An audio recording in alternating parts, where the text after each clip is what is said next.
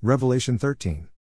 And I saw a beast rising out of the sea, with 10 horns and 7 heads, with 10 diadems on its horns and blasphemous names on its heads. And the beast that I saw was like a leopard, its feet were like a bear's, and its mouth was like a lion's mouth. And to it the dragon gave his power and his throne and great authority. One of its heads seemed to have a mortal wound, but its mortal wound was healed, and the whole earth marveled as they followed the beast. And they worshipped the dragon, for he had given his authority to the beast, and they worshipped the beast, saying, Who is like the beast, and who can fight against it? And the beast was given a mouth uttering haughty and blasphemous words, and it was allowed to exercise authority for 42 months. It opened its mouth to utter blasphemies against God, blaspheming his name and his dwelling, that is, those who dwell in heaven. Also it was allowed to make war on the saints and to conquer them. And authority was given it over every tribe and people and language and nation, and all who dwell on earth will worship it, everyone whose name has not been written before the foundation of the world in the book of life of the Lamb who was slain. If anyone has an ear, let him hear. If anyone is to be taken captive, to captivity he goes, if anyone is to be slain with the sword. With the sword must he be slain. Here is a call for the endurance and faith of the saints. Then I saw another beast rising out of the earth. It had 2 horns like a lamb and it spoke like a dragon. It exercises all the authority of the first beast in its presence, and makes the earth and its inhabitants worship the first beast, whose mortal wound was healed. It performs great signs, even making fire come down from heaven to earth in front of people, and by the signs that it is allowed to work in the presence of the beast it deceives those who dwell on earth, telling them to make an image for the beast that was wounded by the sword and yet lived. And it was allowed to give breath to the image of the beast, so that the image of the beast might even speak and might cause those who would not worship the image of the beast to be slain. Also it causes all, both small and great, both rich and poor, both free and slave, to be marked on the right hand or the forehead, so that no one can buy or sell unless he has the mark, that is, the name of the beast or the number of its name. This calls for wisdom. Let the one who has understanding calculate the number of the beast, for it is the number of a man, and his number is 666. Revelation 14. Then I looked, and behold, on Mount Zion stood the Lamb, and with him 144,000 who had his name and his Father's name written on their foreheads. And I heard a voice from heaven like the roar of many waters and like the sound of loud thunder. The voice I heard was like the sound of harpists playing on their harps, and they were singing a new song before the throne and before the 4 living creatures and before the elders. No one could learn that song except the 144,000 who had been redeemed from the earth. It is these who have not defiled themselves with women, for they are virgins. It is these who follow the Lamb wherever he goes. These have been redeemed from mankind as firstfruits for God and the Lamb, and in their mouth no lie was found, for they are blameless. Then I saw another angel flying directly overhead, with an eternal gospel to proclaim to those who dwell on earth, to every nation and tribe and language and people. And he said with a loud voice, Fear God and give him glory, because the hour of his judgment has come, and worship him who made heaven and earth, the sea and the springs of water. Another angel, a second, followed, saying, Fallen, fallen is Babylon the Great, she who made all nations drink the wine of the passion of her sexual immorality. And another angel, a third, followed them, saying with a loud voice, If anyone worships the beast and its image and receives a mark on his forehead or on his hand, he also will drink the wine of God's wrath, poured full strength into the cup of his anger, and he will be tormented with fire and sulfur in the presence of the holy angels and in the presence of the Lamb. And the smoke of their torment goes up forever and ever, and they have no rest, day or night, these worshippers of the beast and its image, and whoever receives the mark of its name. Here is a call for the endurance of the saints, those who keep the commandments of God and their faith in Jesus. And I heard a voice from heaven saying, Write this, Blessed are the dead who die in the Lord from now on.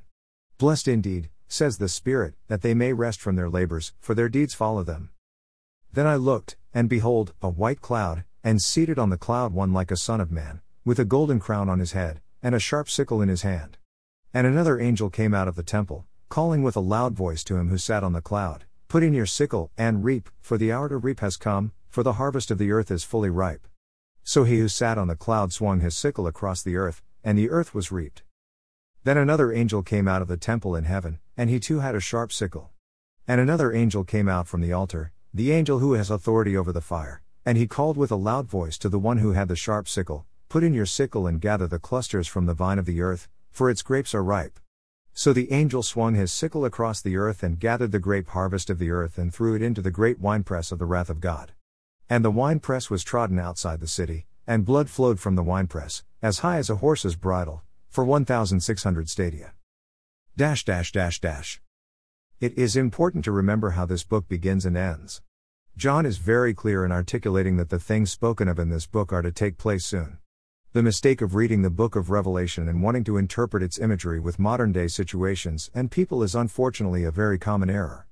The second most common error is that of forgetting the nature of apocalyptic literature.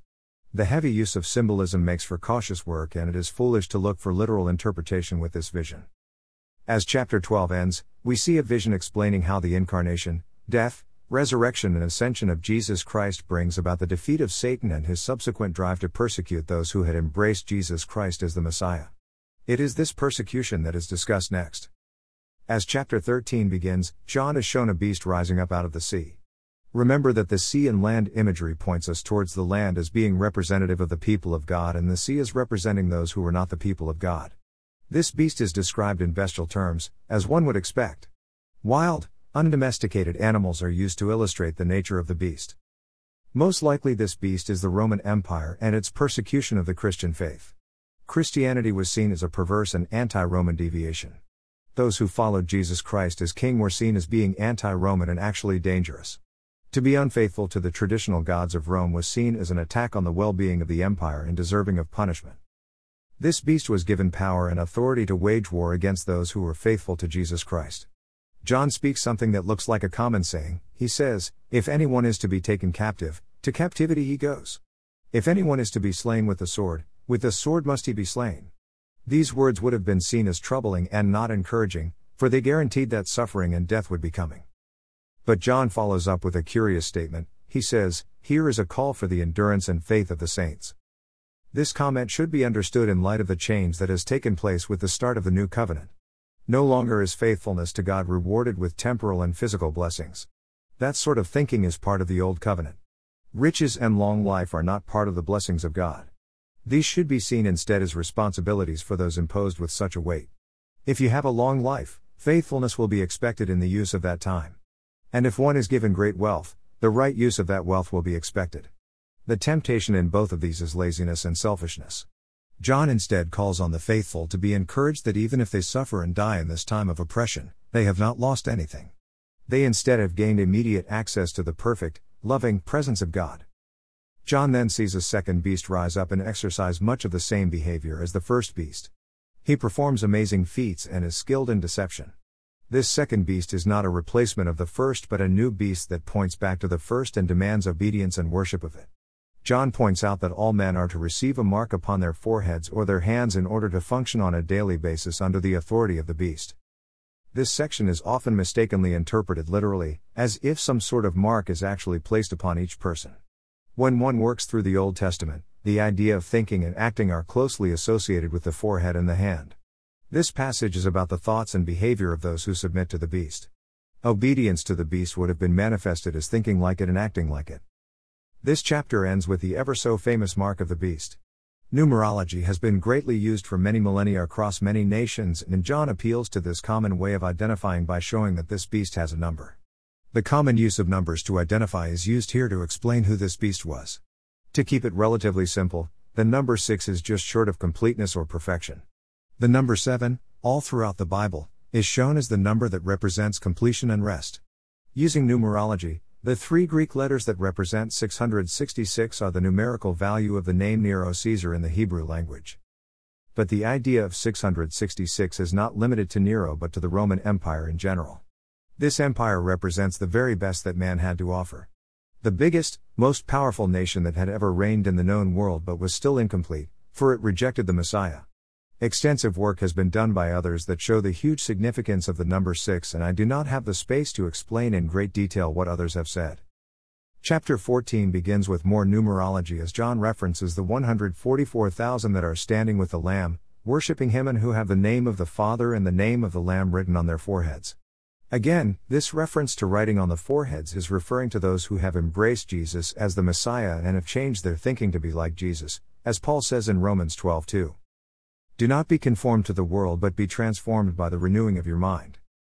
These 144,000 do not represent a literal 144,000 but represent all of those who were faithful to God during the Old Covenant, under the 12 tribes of Israel, and all of those who were faithful to Jesus Christ during the New Covenant, the 12 apostles.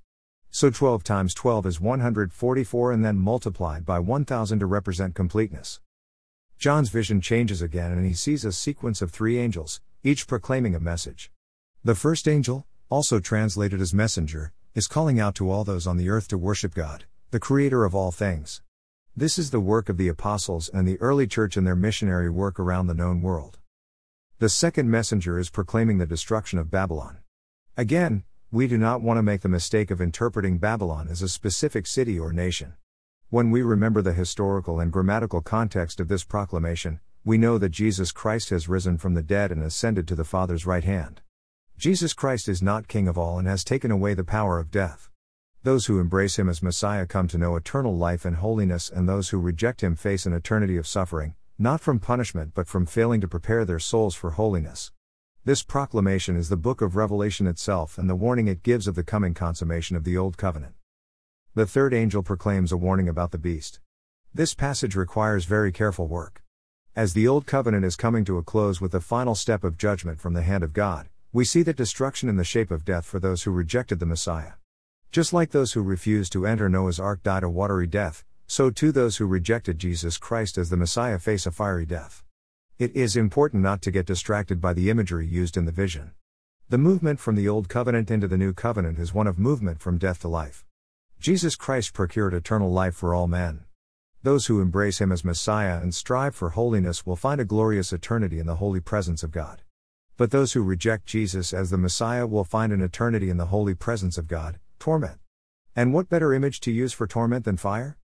John next uses the same phrase as he did in chapter 13. He says, "Here is a call for the endurance and faith of the saints." John is saying that when we have faith in Christ and we are striving after holiness, we can be assured that a beautiful eternity in the presence of God is ours. John is then commanded to write all of this down. That message is one of promise. Those who die in the Lord can look forward to blessing and rest from their labors. John then receives one more vision in this chapter. He sees a vision of 2 angels with scythes, given permission to gather the harvest. This imagery should remind us of Jesus' words in Matthew 9 about the fields being ready for harvest. Now that Jesus' work is complete, the time to harvest the earth has come. Prior to the resurrection and ascension, death had power over men. But with Jesus' ascension, all of that changed. Man is no longer enslaved to death. He is instead in a position of power and authority, sitting with Jesus at the right hand of God and now able to do the work that was originally given to Adam, that is, taking dominion over the earth. This is the image we are seeing here. Now with Jesus on the throne and the power of death taken away, man has the authority and the responsibility to take dominion over the earth and bring it all into a loving relationship with the triune God. The closing image shows just how successful man can expect that work of dominion to be. The fruit of the harvest is pressed and is approximately 5 to 6 feet deep. Imagine that much liquid covering an entire valley. That is a massive amount of wine, 1,600 stadia, which equates to 182 miles wide. The movement then from the Old Covenant into the New Covenant is about God's judgment falling upon man one last time, closing out the Old Covenant and bringing all creation into the New Covenant. And that work is a perfect and comprehensive one.